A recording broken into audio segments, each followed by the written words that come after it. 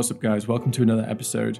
In this episode, I spoke to John de Toit, who is a director of the film HOAXED, which is a feature documentary, which I actually hadn't seen the documentary until I just happened to meet John when I was in Mérida in Mexico. But after that meeting, I went away and watched the documentary, and it is really, really good. So I would recommend that everyone watch that documentary before listening to this if you haven't seen it already, because we allude to a few of the scenes in there and some of the themes. So it might be useful for context just to know what we're talking about.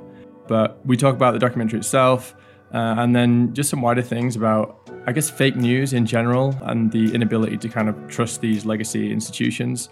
So we cover a whole host of different things, including John's journey of leaving Canada to go and live in Mexico. If you're enjoying the podcast, it'd be really appreciated if you give it a 5-star review on whichever podcast service you're using to listen to it.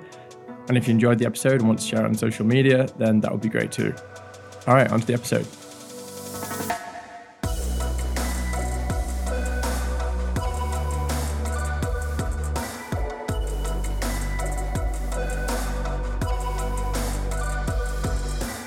So I was kind of refreshing my mind with the documentary today, actually. Man, I probably should have done that too. It's been a while, but yeah. Yeah, there's definitely some themes that I wanted to kind of riff on, but it's such a good film, man. Like, congratulations, honestly. Like, for just thank you. It's a really great documentary. Anyway, man, let's get straight into it. So, welcome to the podcast. So, yeah, we met in Mérida, obviously, and it was really cool meeting you there. And at the time I met you, I didn't realize that this documentary, HOAXED, was the film that you made. I'd heard about it, and I watched it since, and it's absolutely awesome. So I'd recommend everyone, before they actually listen to this podcast, to go and watch HOAXED, because we'll definitely touch on a few of the themes in there. And it's a great documentary. Everyone should see it for sure. So yeah, man, let's just get into a bit of your history, kind of how you got involved with that documentary, and a little bit of your lead up to that. All right. Well, first of all, thanks for having me on the podcast, and it's good to see you again. And I'm excited to have a chat. As far as HOAXED goes, I'll give you a bit of a background. So in 2004, I dropped out of university. I was at University of Toronto in Canada. I dropped out because I just realized that it wasn't, this just wasn't for me, right? I did not want to lead a life where I'm just going to be basically doing what everybody else does. I kind of had this epiphany when I was sitting in philosophy class, and there were 400 other students in the classroom, and I'm sitting way at the top. I can't even see what my instructor looks like, and I just realized, I'm going to be competing with all these people for the same jobs. And, it's just, I feel like it's not the path I'm supposed to take. So I dropped out, and, I've always had a real interest in movie making and movies.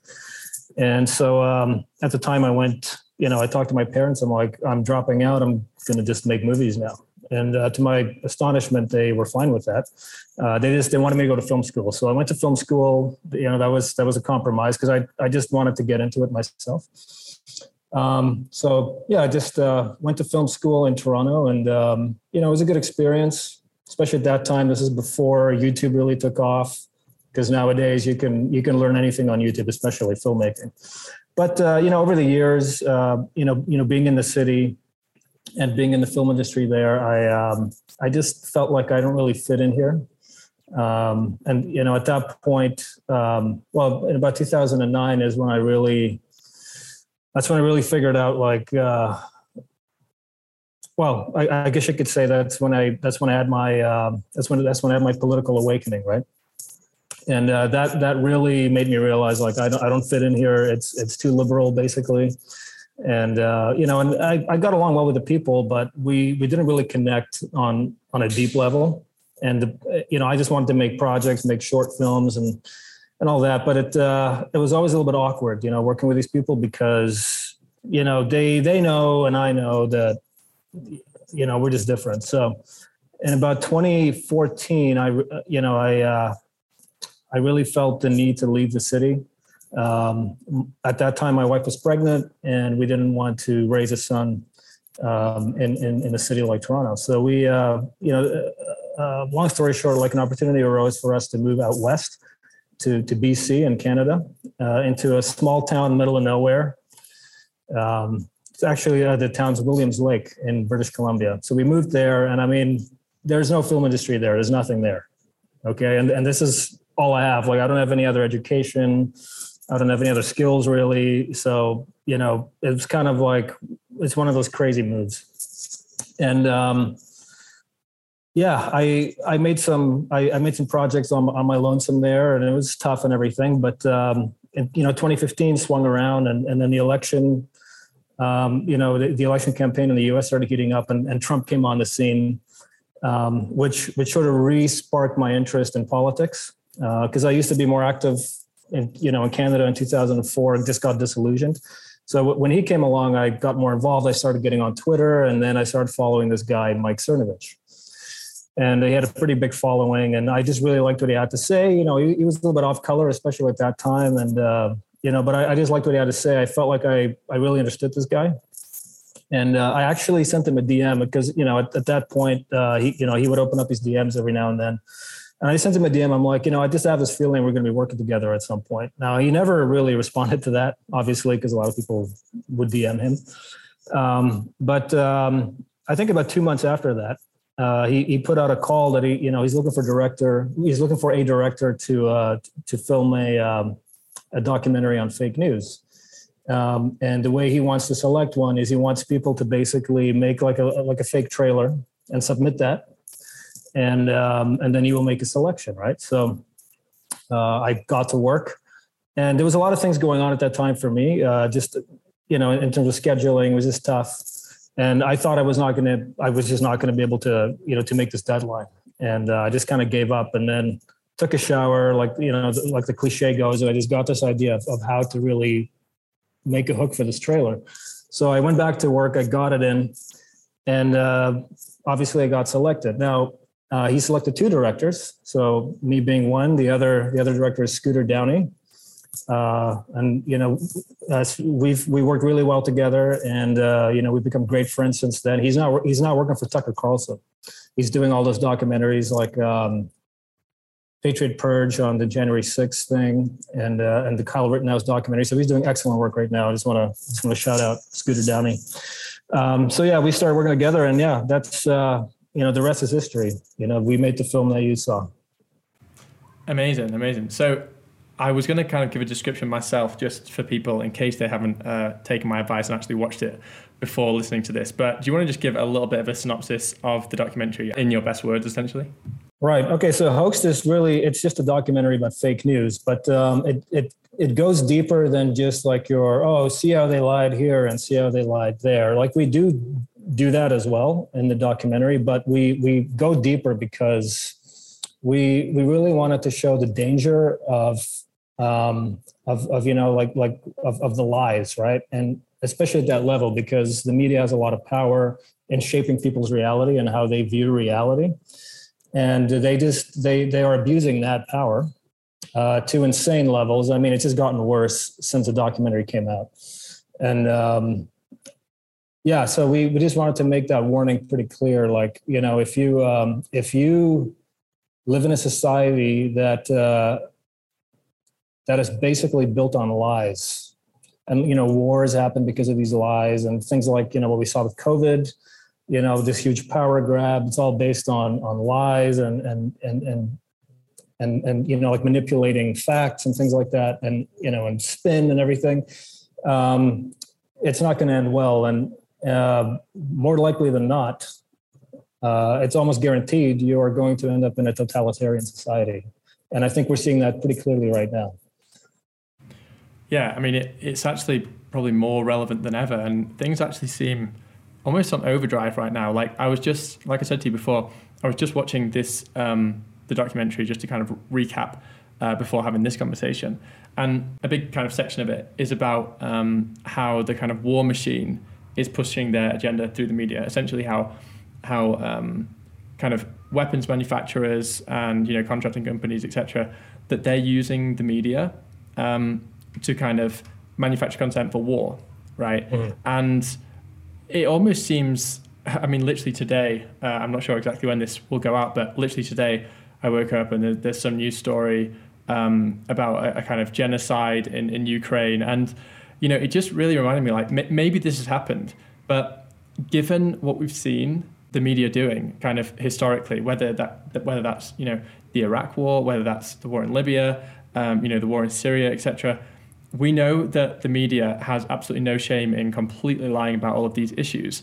And now every time I'm seeing an article, it's like, you know, I don't want to go kind of too tinfoil hat on everything, but I just don't feel like there's any way that I can kind of trust the media. It's almost like everything I see, it's not that I say it's not true, but I'm basically neutral now. I'm like, there is just as much chance as this being completely false and fabricated as there is being true.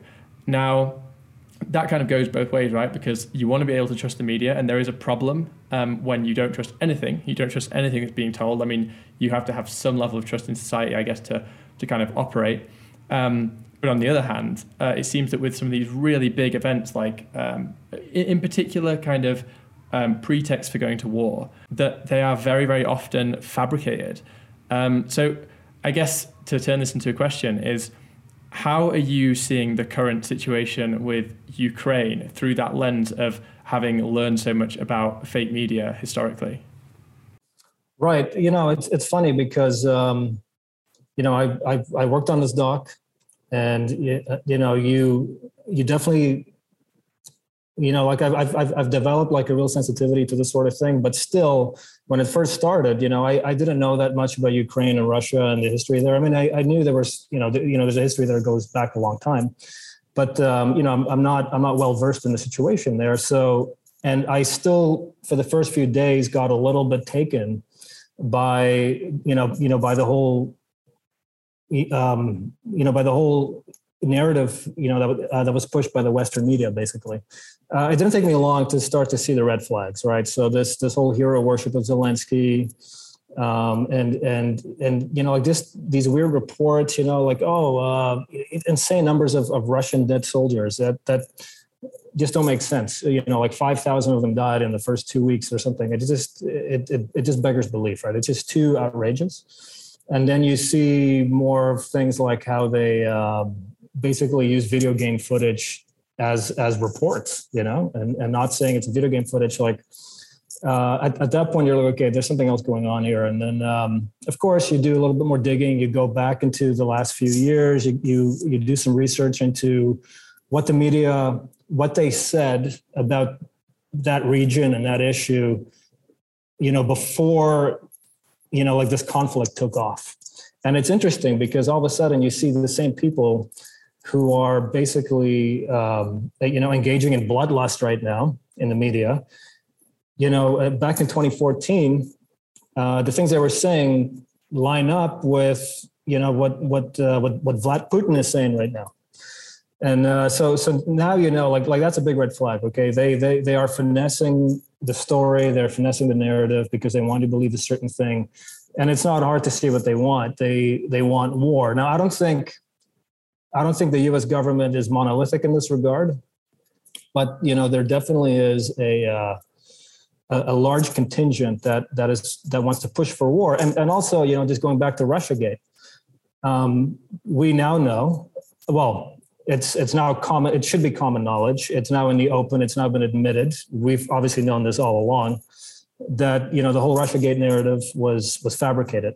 But it's interesting that they chose Russia to be the villain way back in 2015, 2016. So it shows you that there's a long running agenda at play here. I mean, it could have been China, could have been Chinagate, it could have been, who knows, right? But they chose Russia to be the villain to smear Trump with. So to me, that just says that they've been looking at Russia as a villain for a long, long time. There's been war lust against Russia for a long time, and I think now that he's been out of office and they're back in power, they can go ahead with that agenda to make that happen. And we're watching it play out now in real time. Yeah, that's really interesting that you say that. I hadn't really made that connection actually. That we were kind of being fed this Russia thing with the Russiagate, which it wasn't a huge, as big a story in England that it was in the US. So just to summarize it, it's basically the theory that, Trump was planted there by the Russians. And I mean, I found it so ridiculous even at the time because what I found crazy about the Russiagate thing is that were we supposed to just forget that Donald Trump was this really public figure who had a TV show called The Apprentice, and that he was almost, kind of somewhat loved? Okay, you might not agree with his politics, but everyone, liked The Apprentice and all this stuff. And then it was all like, all of a sudden, by the way, Trump is a Russian agent. And it's just like, hang on a second. How could this possibly be true? It's not as if nobody knew who he was and he kind of came out of the shadows. Like, this is a guy who's been a very public figure for a very long time.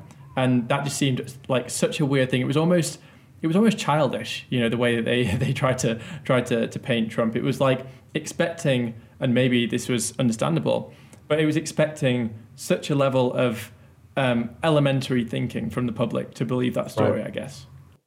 Yeah, and that is a big problem actually, because it's sort of hard to admit that we as members of the public we're all sort of we're all sort of culpable here. Obviously, like we're not monolithic once again, as the public, but the public has been dumbed down for, I would say, at least 2 generations now, and this is basically evidenced by what we saw with the whole Will Smith thing, right? We have this war happening in Europe.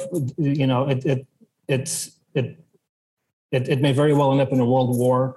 We have, for example, Canada, which is my home country, just falling into totalitarianism, so rapidly. It's a crisis. It's a huge crisis. We've got the gas prices happening in the U.S. and the housing market problems and everything. There's so many problems going on, but when Will Smith slaps Chris Rock, that's all anybody can talk about.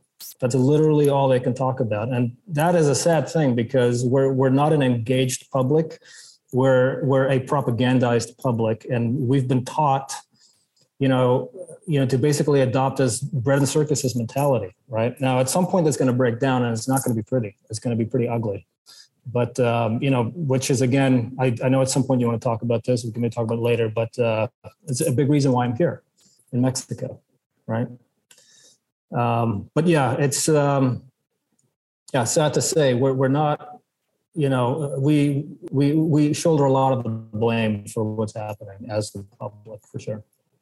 It's just kind of like a spiral, and it almost seems like at the point now, and this is something that's mentioned in the documentary that I wanted to touch on, is one of the interviewees, and apologies, I can't actually remember who it was right now, but they said it's almost as if you're, wherever you are on the political spectrum, you will look at something and you will kind of apply your own understanding before you even came across this thing, right? So for instance, if you're on the far left, you'll see a story and you'll say, well, this must mean that Trump's, evil, this, that, or the other. And if you're on the, maybe the right, you're going to think, this person, is an evil communist or whatever. And it's almost like you kind of bring something to the table already, and it's very difficult to look at something and assess it logically. And you mentioned before with this with the Russia thing, we had these videos that were going out where it was literally showing footage from a video game and saying this is the war in Ukraine, and for people, I guess, like me, and I would assume probably yourself, you look at that and you go, they've tried to pull one here. The media has tried to lie to the public. And if you actually believe the media, or you believe the kind of mainstream narrative on this conflict, then your assessment is, it's so crazy, there's so much going on, that the conflict is so wild that it's impossible to find out what's going on. That's how this video game footage slipped in, right? So you're basically going to either blame or forgive the media depending on what you already believe about this conflict. Right. So how do we get around that? How do we actually get to a point where people are assessing things logically and reasonably? Is this something that gets resolved at an education level? Can you educate people out of this? Or is it where do we go? Where do we nip that in the bud? Right. Yeah. So, that's a very good point. Very good question. The guy who said that in the movie was Scott Adams. I'm pretty sure he's talking about the 2 movies, one screen. So you have 2 different people watching the same movie essentially, and they basically, they walk away at the end of it having seen 2 different movies in their head, right, based on their confirmation biases and everything. And that is a real problem. And I think it's gotten worse because we're so polarized. We don't talk to each other anymore. We had a hard time, finding people on the left of the political spectrum to basically talk to us for the movie, to sit down and talk to us, because there's so much distrust. And that was back in 2017 already when we shot the movie. And it's been a problem at that point for a while. It's just gotten worse and worse. So we need to be able to have conversations with each other, so we can understand each other. You don't have to necessarily agree, but I think it's important to see, the other person's perspective and how the world makes sense to them. But the thing is, it's hard to do that when these accusations get thrown around of Nazi and racist, right? How do you talk to, like if you're a Nazi, they're not going to talk to you. It's like, we don't negotiate with terrorists kind of mentality, right? So if you're branded a Nazi, if you're branded a terrorist, and this is, the media is pushing this, they're amplifying these voices. It's impossible to have this conversation. So in my mind, there's no real way around it. It's going to take a collapse of society. And then it's going to take a few generations of good education, if that happens, to actually get around that problem. So it's a pretty bleak, prognosis from my point of view.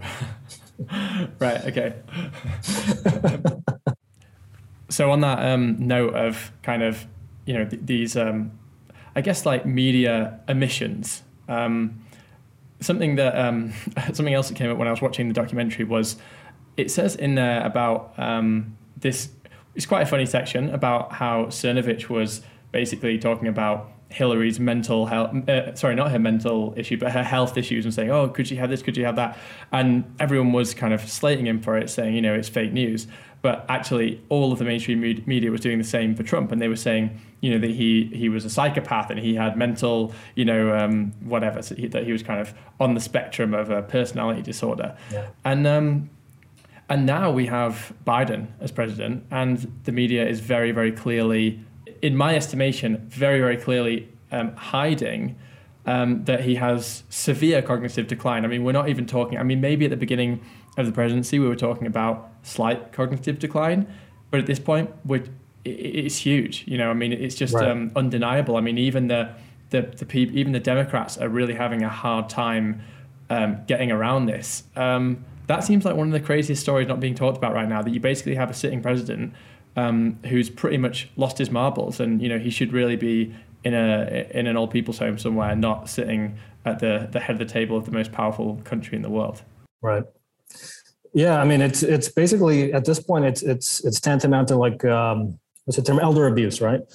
This guy, he's kind of a jackass, and he has been for a very long time. But he should be living out his last days at home with his kids, although, I'm sure there's some issues there as well, or his grandkids or something. Also, there are some issues there as well. So, on one hand, you feel that way. On the other hand, it's like, this guy just needs to die, right? But, yeah, as far as the media's coverage of it goes, it is, again, it's just a stark reminder of how they're not committed, to the truth. They're not committed to even like appearing impartial in their coverage. It's just complete, so I haven't watched cable news for many, many years now. I'd say probably 2010. And, when we did the documentary, we would have to go and like find these clips and do research, and I'd be shocked at how obvious the bias is. And recently too, like, so last year, we had to go back to Canada to, we had to go back to Canada to go and drive down some of our stuff, right, that we still had up there. And, we stayed in hotels, and there's TV there. You turn it on, you see the local news, and like my jaw just drops at how much worse it is now. And of course, it's like the boiling frog, right? So if you're like a regular news watcher, a cable news watcher, you're not going to really notice how much the Overton window has been pushed on this stuff. But if you're like me, and then, you maybe turn it on once in like several years, you see it. You see how insane it is. And it's just sad that that so many people have just been so demoralized into into believing whatever they see on the news. And again, in the last 2-3 years with this COVID thing, you can see the dangers of that, because you've had people not just believing that this vaccine is good and it's going to save it, it's going to end the pandemic and all this stuff, which is, if you have a little bit of understanding of how this stuff works, like just a little bit, you don't have to be an expert, that a vaccine is not going to end the pandemic, right? So, but it's not just them believing it. It's also them seeing it as some sort of like a religious duty, to take the shot, right? 100%, yeah. And it's really sad to see, because their minds are wasted at this point. And I think the media and the powers that be behind the media, they know for sure now that they can make you believe anything, right? And again, with January 6th as well, there's a lot of footage out there that's not being shown on the media and so on, that basically exonerates these people. And it doesn't matter, because the media is weaving this tale that, this was worse than 9/11, and people believe it. They believe it. So, it's like somebody said, back in the 30s, they actually had to put the Reichstag on fire as a false flag attack, right? To make people believe that there was an attack on the Reichstag. Today, they don't have to do that anymore. The media can just say that there's a Reichstag fire. But there actually isn't. They can just say there is one, and people will believe it, and they'll go along with whatever, solution is needed to actually like address this issue now. So it's like, yeah, we're in a bad way now. Absolutely.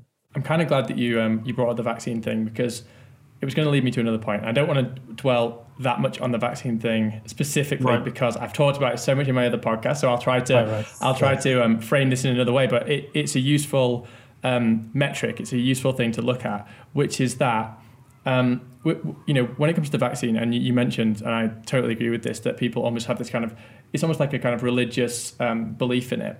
But I think this could be applied kind of more widely speaking to the media, in that people want to believe in the media. They want to believe that they're seeing the truth. They want to believe that someone has their best interests at heart, all the rest of it. And what I'm kind of pondering here is the reason that people are believing so many things in the media which are proven false, and continue to believe those things.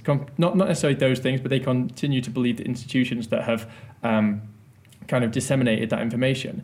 Is it because it's too scary for people to actually say, wait a second, these institutions are against my interests, or they're lying to me? Because it kind of seems to me at this stage that, we know how much people have been lied to. For instance, again, I keep saying I'm not going to talk about the vaccine, but it's too useful not to. Like, everyone was told the pandemic would be over, right? And like, for instance, in the UK, I'm not sure what the situation is in other parts of the world, but like, it's like record cases and everything, and people they still believe, they still cling to it. All the media cling to it, that the vaccine's the answer. Most people are still saying everyone should get vaccinated, and it's like, at what point? I've wondered, at what point do people say they lied to me? And it seems to me that people would rather continue to believe they've been told the truth, even though everything in their environment, everything they're witnessing about the world is telling them otherwise. They would rather still believe that than to face the potentially dark or uncomfortable truth that actually they've been lied to about this very serious topic, and probably many, many other things as well, right? Right.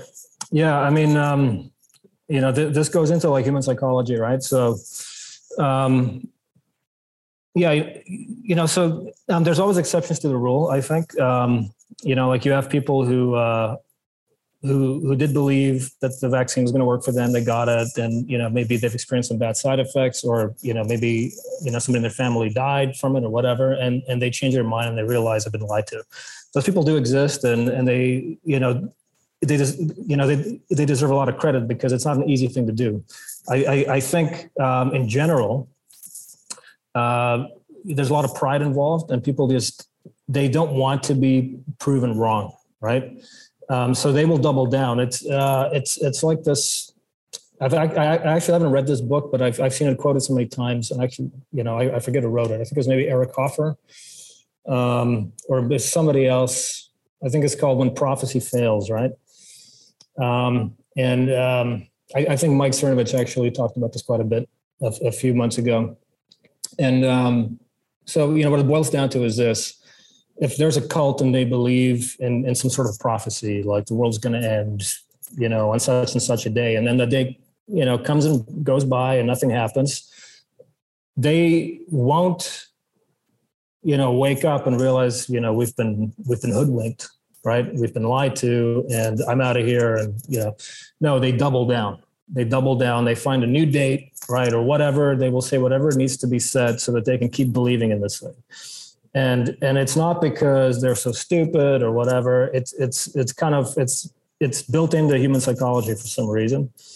And you see that play out with this stuff, like there's so many athletes just like in their 20s, fit, healthy young men dropping dead on the pitch or whatever. And pilots and, all these people, and it's, if you want to talk about an epidemic, there's an epidemic, right? But it's being suppressed and everything. And when it does come out, people will say things like, oh, well, you know what? It would have been worse if they weren't vaccinated. Well, they're dead. It's pretty bad. I don't know if it can get much worse than that. But there's, I've seen headlines of people saying like, oh, so-and-so died, but at least they got vaccinated or else it would have been worse, So it's just like, it turns into an insanity. And, I'm thankful that I'm not part of that. I'm thankful that I'm not one of these cultists. Right. But it's something that we should all, I think we're all at some point, like a little bit vulnerable to it. And it's something that we should really take stock of, right, in our own beliefs and so on. People will just double down as far as they have to go. Yeah. I actually just tweeted today. This seems kind of like an obvious thing, but I'm surprised that more people don't see it. I just tweeted like, if you had the vaccine and you got COVID, the vaccine failed. There's no point in dancing around it and being like, oh yeah, but it would have been worse. It would have been worse if you didn't take paracetamol for a throat infection or something. That doesn't mean that you got vaccinated against it because you had something that might have had some kind of therapeutic effect, arguably. Like a vaccine is supposed to stop you getting a disease. That's it. But anyway, I did say I'd move off the vaccine thing. So right. Sure. Yeah, let's move away from it. No, my fault. I have a habit of falling into it because it's just so crazy. Yeah, it is crazy. It's crazy, and it's really affected our whole society, our life. Down to the individual level. It's because of that, essentially, that I'm, in Mexico again. Yeah. Right. Yeah.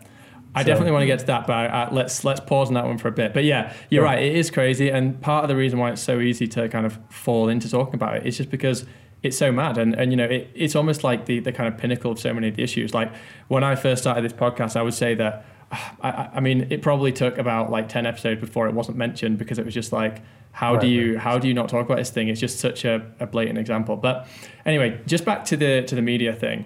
In the documentary, it talks a lot about the nature of the far left kind of being given a bit of a free ride when it comes to, they're very rarely held to account in the same way that the kind of far right are. That the far left can commit, acts of violence, etc. And it's just like, oh, well, they just got triggered because, someone was holding a Nazi flag or something, which even if they are holding a Nazi flag, like, the important thing is never to resort to violence. I mean, that's obviously everyone can sit around and say, that's a bad thing to do. But the point at which a line has been crossed is always a point of violence on all sides. I mean, people can be awful in many ways. Right. So my question here is, why does the media sway so far to the left? Because, and I guess just to kind of give you a bit of a backstory of my understanding of this, like I studied this kind of stuff when I was at university, and we were always told the media swings to the right because there's all these advertisers, and all the advertisers, they want to show their products, and they're capitalist companies, and therefore the media is really right wing. And I genuinely believe that at university, and I continue to believe it for a while. And now I see that the media is incredibly far left. So first of all, do you agree? Do you think that people on the left think that the media is right, whereas people on the right think the media is to the left, which it seems to be my interpretation? And second of all, as someone who probably agrees that it is on the left, that it is pushing a leftist agenda, why is that? What are the factors which are pushing in that direction? Right. That's a huge question, and it's a huge topic. So I'll try and boil it down, to what my understanding is. I think first of all, the whole terminology of left and right at some point, like, it's useful, but at some point it breaks down, because you have people in power, and I'm not talking about in political power. I'm talking about behind these I'm talking about people behind elected officials, like these multinational corporations and multinational organizations like the WEF and so on. And when you start talking about these people, the whole left and right thing begins to break down, because I think from their perspective, they will basically use whatever ideology is going to help them achieve their goals, right? That's what they're going to push. So in which case, I believe it is definitely far left, and it's pushing a leftist agenda because it seeks to destroy our civilization in the West, and the pillars upon which it's built, which is it's Christianity to a large degree, and Western thought of the Greeks and the Romans and so on, and they want to undo all that. You see that in architecture, right, with modern art or postmodern art. And also art is a big topic that lines up with what I'm saying here. And, a big key to them is also, like, they want to destroy the family. So all this transgendered stuff that we're seeing now, and, it's seeking to corrupt, this, the main building block of our civilization, which is a family unit. And I think this started, you can make an argument for the 60s. I'd probably say it's a lot earlier than that, probably the 30s as well. Like, you had avowed communist in the State Department in the 30s. Franklin Roosevelt's vice president, I think, Wallace, he was pretty much a communist, and they definitely turned a blind eye towards these communists that have basically infiltrated. And anyway, so that's a big topic on its own. But I mean, like this, this very deliberate push, to infiltrate this far left ideology into the Western systems, has been going on since then. And I think in the documentary as well, we spoke to this one professor at Virginia Tech. I forget his name now, but he did a lot of study on media bias, and he said in the 50s it was more balanced, like there was a real effort to show both sides of the story, but then in the 70s it started to veer towards the left, right? And it's just gotten worse and worse. So as far as people on the left, when they say, well, the media is right wing. I can see how they would say that, especially, like, say, 2003 with the invasion of Iraq.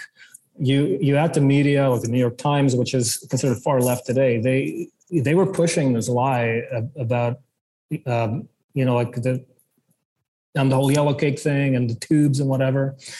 About the what? Sorry. And the tubes, right? Like the centrifugal tubes. I think Dick Cheney, he cited this article as proof that, Saddam Hussein was, engaging in developing weapons of mass destruction, right? So it was like this, Fugazi thing going on, where they used a source that was basically based on their own, on their own thinking, right? Like it was just this, it was a complete hack job. But it, especially back then, the New York Times, like it's the old great lady. A lot of people, had a lot of respect for that. If they read the article, they're going to believe it, right? So now it's a little bit different, but I'd say back then, like most of the population was in favor of invading. I mean, I was in favor of invading too. I was a snot-nosed kid at the time, but I looked into this stuff. And I'm like, yeah, I was a complete idiot, right? But again, it's hard when when the media, who we look to as like sense-making institutions, when they abuse that power to sway you, right? So, but yeah, and again, so this goes back to what I said in the beginning first. Like they will push whatever ideology is gonna benefit their plans, right? But definitely, since 2015, especially with Donald Trump, it's been hard left. The Black Lives Matter stuff. These people are avowed communists. The Black Lives Matter stuff. Like this whole gay, like the gay agenda, and its consequences, I guess, now today with the.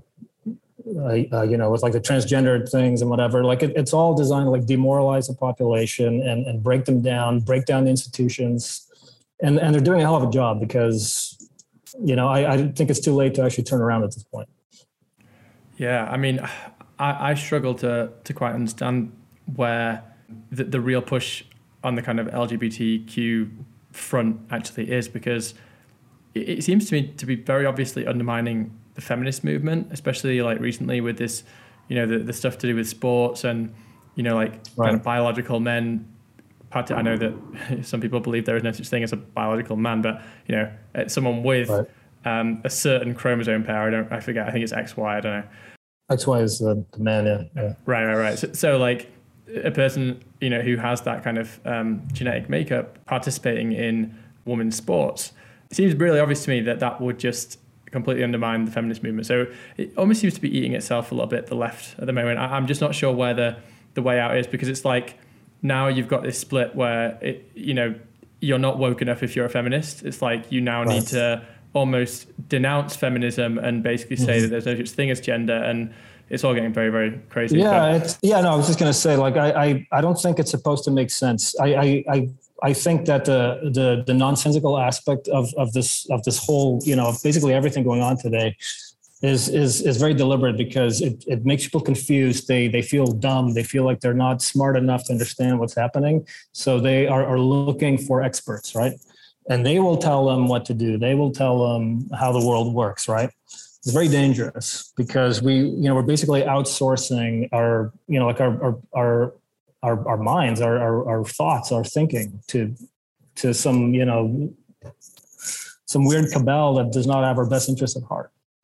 Totally. So yeah, the actual the fact that the media seems very left wing, it's a little bit more confusing. I mean, I kind of agree with what you're saying here in terms of that. It's kind of, the point is to be confusing, right? Like when people are confused, first of all, like you said, they look for experts, but also their guard is down. They'll believe things easier if they just have no idea. If you can't tell up from down and left from right, that you'll just kind of believe whatever's fed to you. So it does seem to definitely kind of serve a purpose there. I still question, exactly how it's ended up being left-leaning and so far left-leaning, because, it would seem to me that a lot of these big corporations and stuff that advertise in the media, that they would, in the same way that we see the war machine pushing their agenda, kind of surprises me that these, companies, et cetera, that have kind of benefited so much from, capitalism would push very, very leftist agendas. But I guess you could argue, well, these aren't, it's not a leftist agenda, it's a corporatist agenda, right? It's a kind of, just everyone will just rent everything. Everyone will just like rent from whatever. You'll hail a cab from Uber and you'll rent your car and you'll rent this and that. And they wouldn't own anything. Like in a way that does, I guess, kind of support their agenda. So I'm kind of answering my own question a bit there. Yeah, no. I think what you're saying is correct as well. I believe that as well. I think the it's what's his name, Schwab, right? From WF, Klaus Schwab. It's what he says too. Like with the fourth industrial revolution and the stakeholder economy, all these wonderful words. It's basically what he wants to create is a society of renters, of like perpetual tenants who don't own anything, And in such a society, it's not going to be the state that's going to be your government. It's going to be these corporations, right? It's going to be these big tech corporations. It's going to be your Netflix. It's going to be your Amazon, Google. They already kind of are like some sort of a shadow government already. They just want to make that more permanent, right? So I think, I just wanted to say that with what you said there, I definitely agree with it. Yeah, no, I think you summarized that really well. So that was very, very succinct, I think. But just one more thing on the documentary before we kind of talk about, something that me and you are kind of both familiar with, which is your move to Mexico. And, I'm kind of on that journey as well, is the BLM stuff. There was a guy in the documentary who was, I think, quite high up in BLM. I don't know if he was one of the leaders or something. And there's this really great scene where he's kind of literally being shown news articles he'd never seen before about kind of white people being killed by black people. I don't know whether it was white people being killed by police officers or something. And, he seemed to just not even know that this stuff existed. I think there was some kind of, mass shooting where multiple people had been killed. And he was like, right. Well, that was obviously a racial killing. And if it was the other way around, it would have been said that it was a racial killing. But because it was white people being killed, it wasn't termed that way. And this guy, who was a black guy, like a BLM leader of some sort, he seemed to just really quickly become very, how do I phrase this? He seemed to be so open to it, to changing his mind. And very quickly, he was like, this is why aren't we hearing about this? This is really obvious. It shouldn't be happening. It was almost like he never realized there was another side of the story that wasn't being told. And that scene gave me hope. I'm just interested to get your thoughts on that scene. And, first of all, kind of the scene itself, and also just like that kind of concept of, breaking right. down these kind of barriers.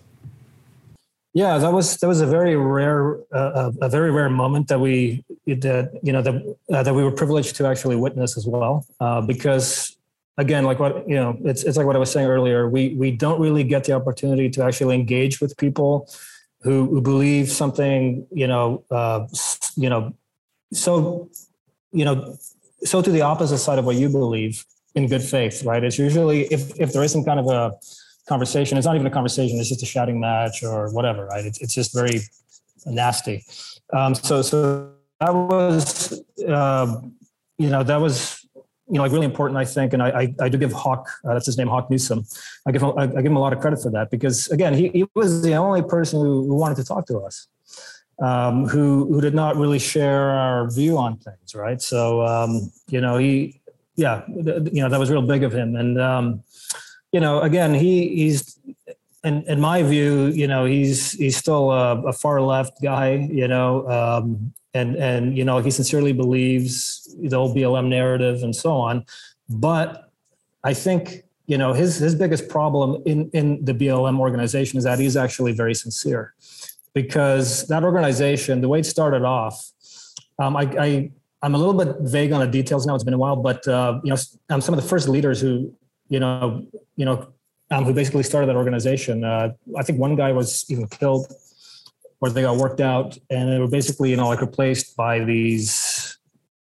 I'm going to just say like corporate funded people, like DeRay and these guys, and a lot of them are Marxists. Like I think it was Patrice Cullors who said that we are committed Marxists. So they're not there, for sincere reasons to help the Black community, or at least that's not the main thing. They are there, to basically agitate for a Marxist revolution. And that's why they're basically hand in hand with, for example, Antifa, right? Now, Hawk is different as far as I can tell. He's very sincere. So he's the leader of Black Lives Matter Greater New York. So it's not New York, but basically Long Island, right? That's as far as I understand. And, he's really interesting. So I'll share a little anecdote as well. When we shot the interview, as we were setting up, we were talking about that one scene where he basically went to this Trump rally and started shouting things, and people were shouting back at him. And then the guy on the stage invited him up, and Hawk went up and he gave this rousing speech, and people applauded him, and it was this beautiful moment. And what he told me as we were setting up the interview Now, again, he did not want this to be on camera.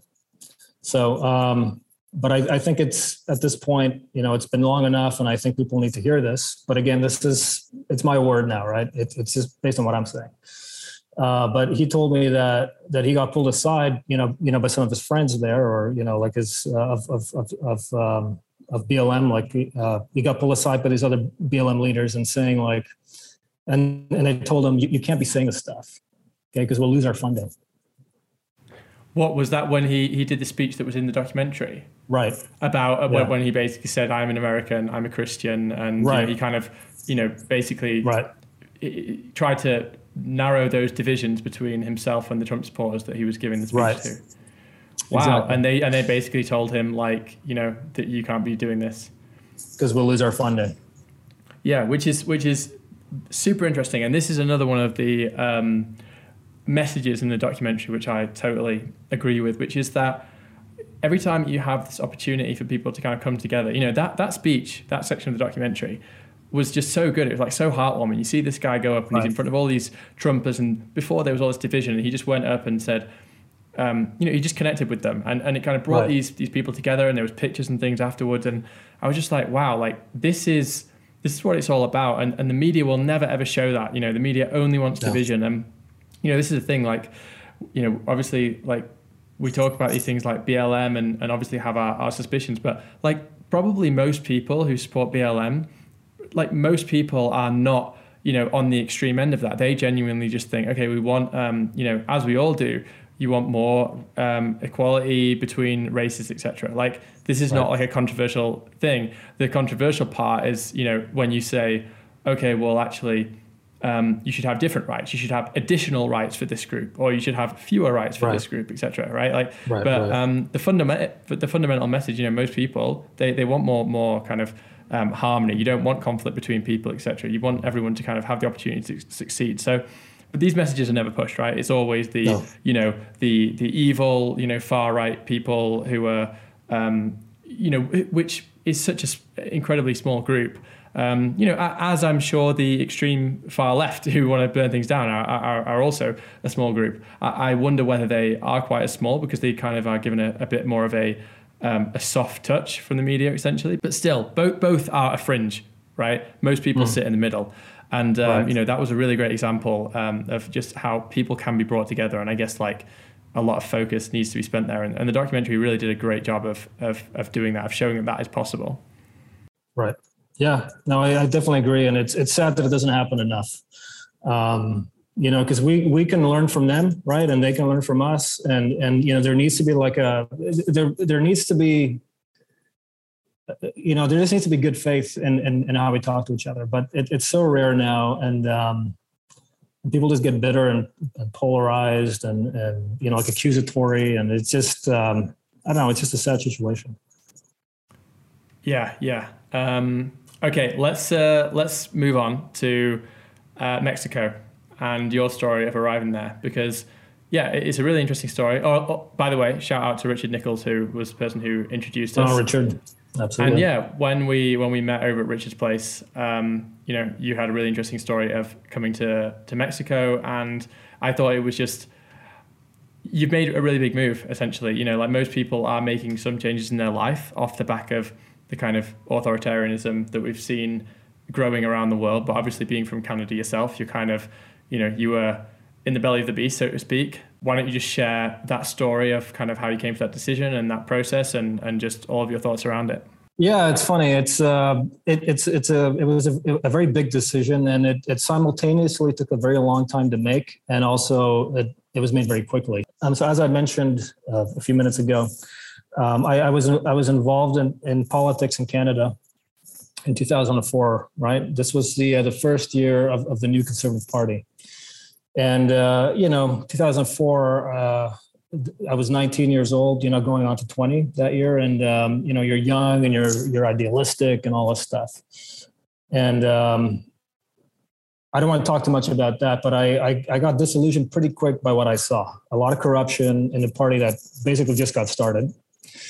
A lot of corruption, a lot of cowardice, right? And I think that is, that's a very unique It's a very unique trait amongst conservatives in Canada and even in the US as well, but especially Canada. It's a lot of cowardice, this moral cowardice. Super afraid of standing up for what's right because of what the media might say. And I've known since then that the media was biased against conservatives. And back then it was common knowledge if you were a conservative and you were deathly afraid of what they might say, right? For the most part. And that's what I'm talking about. It's the moral cowardice, right? And so I kind of left politics. I just thought, this is not the answer to any kind of meaningful change, right? It's part of the problem. And, through that lens, I just came to the understanding that basically Canada is on a path that is going to lead to it's going to lead to a dictatorship. I knew this for a very long time. And as the years went on, that view just got confirmed over and over and over again, right? Yeah, and it's sad because, from about 2006 to 2015, Canada had a conservative government under Stephen Harper. But, to my mind, he was a much better leader than what we have now with Trudeau. It was just complete terrible, but he's doing his job very well. But, things were good under Harper. We had a strong economy for the most part. And, he was a real statesman. But, in my eyes, he was still too cushy with the globalists, signing on to these, like these huge trade agreements like the TPP and things like that, and supporting that sort of thing, where you basically lose your sovereignty, in piecemeal fashion.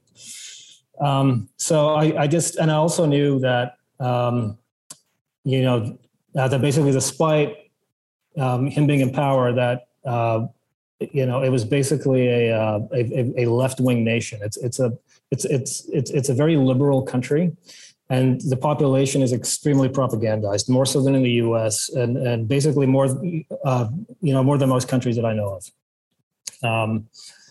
So I always knew there was going to be a time when, that beautiful country is going to reach a tipping point and fall into totalitarianism. And we've already passed that now, as far as I'm concerned. So when Justin Trudeau won in 2015, I knew he would win a majority, and people wouldn't believe me. I knew he would win a majority.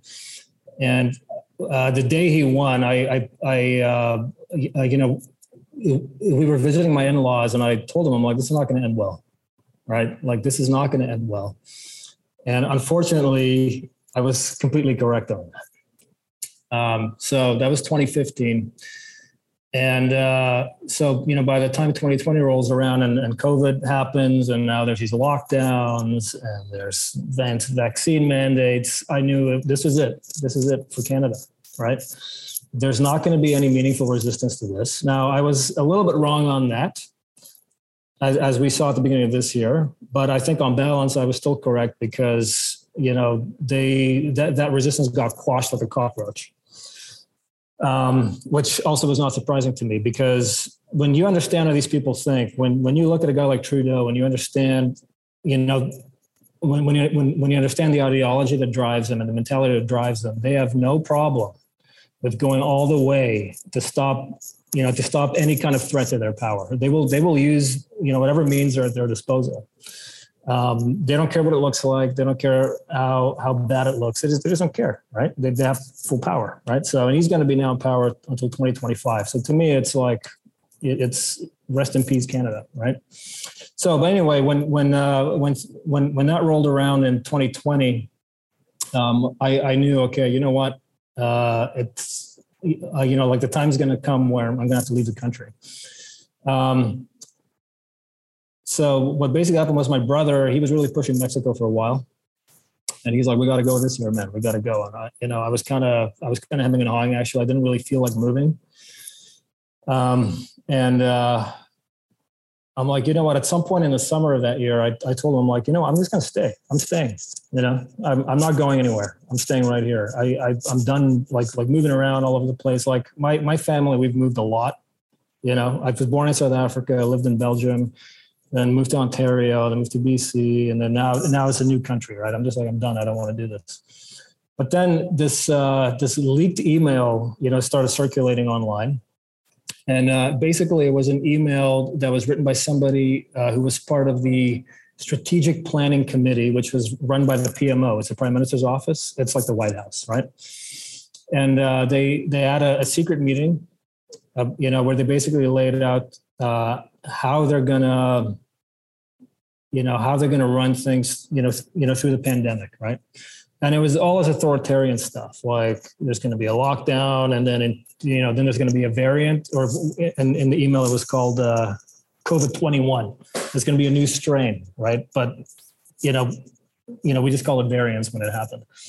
There's going to be a new strain. There's going to be more lockdowns and vaccine mandates, and basically it basically ends up with if you don't take the shot, you are sent to a camp. Because you are now a threat to society. And, so that to me was like, okay, this actually makes sense to me, because again, like I said, I understand their mentality. I know what they're capable of, right? This is not shocking to me. This actually is plausible to me. Their version of what's happening on the news doesn't add up. But when I read this adds up. So to me, it was plausible. And people were saying, oh, this is fake news. This is a conspiracy theory. I'm like, this is real. And, and in that document too, there were other things like, UBI, right? Because of COVID, there's going to be it really hit the economy hard, and people are without work, and, they need money. So we have to bring in universal basic income, but you can only get it if you basically agree to not own anything. It's a great reset, right? If you agree to not own anything and, blah, blah, blah. So it's a great reset. On the path of COVID, right?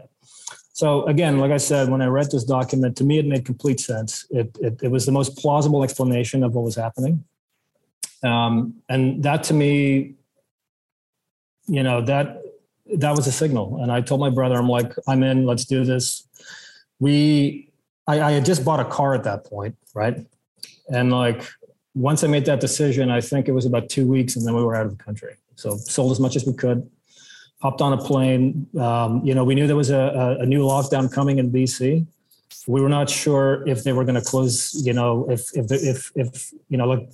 going to close the, airports. Yeah. We were not sure if they were going to close the airports at that point. So to us, it was a deadline. Like 2 weeks from now, we're going to be out of here. In 2 weeks, we were gone. We were out of there. It was complete hell to like basically organize your life, a move like that. But we did it, and we arrived in Mexico in late November 2020. And that's before the first vaccine even rolled out. I knew they were coming with the vaccines based on that document. And of course, it was already announced at that point, warp speed and all the BS. So yeah, it was just, it was a pretty insane moment for us. Was it just you and your brother who made that decision, or did you have other family? Yeah, my father and mother are here as well, so they actually came with us. Yeah. That's amazing. You've got based parents. Right, they are based for sure, 100%. Yeah. Is that has that been an influence on you then? It seems like maybe that's not a coincidence if your parents were willing to escape tyranny in Canada, that maybe that when they were raising you and your brother, they raised you to be much more critical thinkers than most. Right. Yeah. I mean, it was definitely a process, and I think they influenced me, and I also influenced them for sure. Because, again, like I said before, I was born in South Africa. When I was about 4 years old, we left to Belgium, and but 9 years after that, we moved to Canada. And when we moved to Canada, it was extremely apparent to us how biased the media was. So we always knew not to trust the media. But because of that, we were big Bush fans, right? Because the media was against Bush. So we were like, oh, Bush is great, Yeah, neoconservatism, right? Of course, I've completely changed my mind on that, thank God, But we always knew not to trust the media. But then in about 2009, that's when I went through like a real awakening, like, 9/11 is an inside job, all that stuff, right? And I just went on this like tear of watching stuff and reading things, and it just made sense to me. And at that point, I was completely irredeemable. I'm a conspiracy theorist now, and like whatever you want to call me, right? But when that happened, I started to feed the stuff to my family a bit. My mom was actually the first one to be like, "Yeah, you're right. I agree with you," right?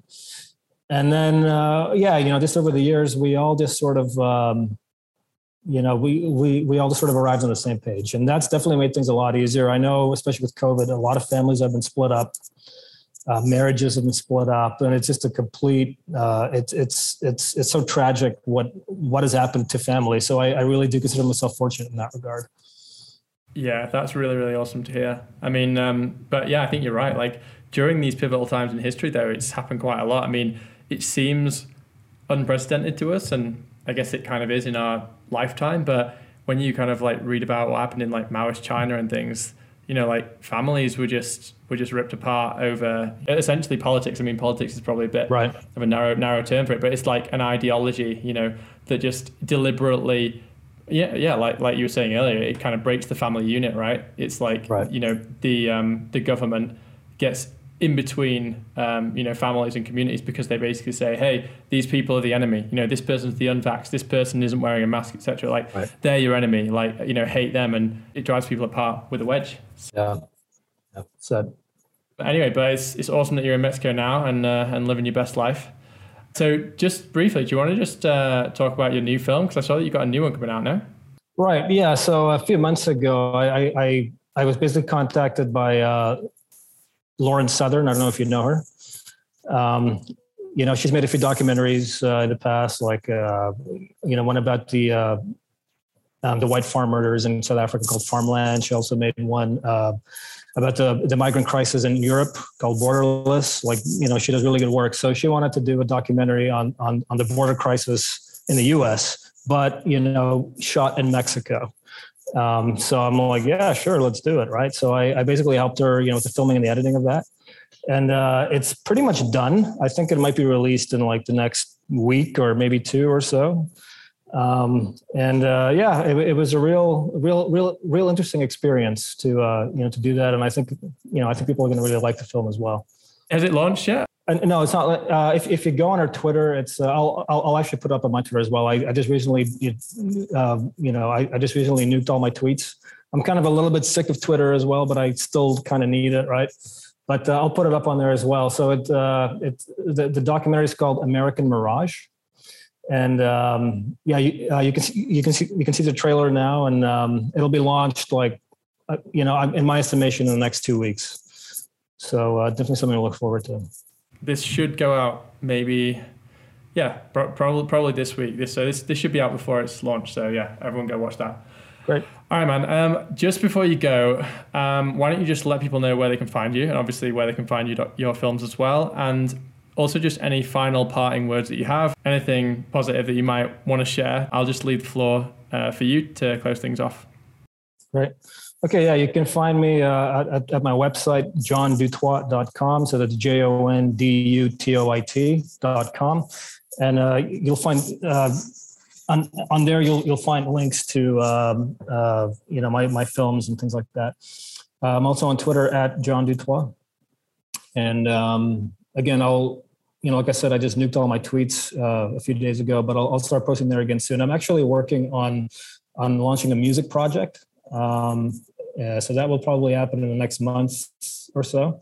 Something I'm really excited about as well. And just follow me on Twitter and on my website, and then you'll see the news there.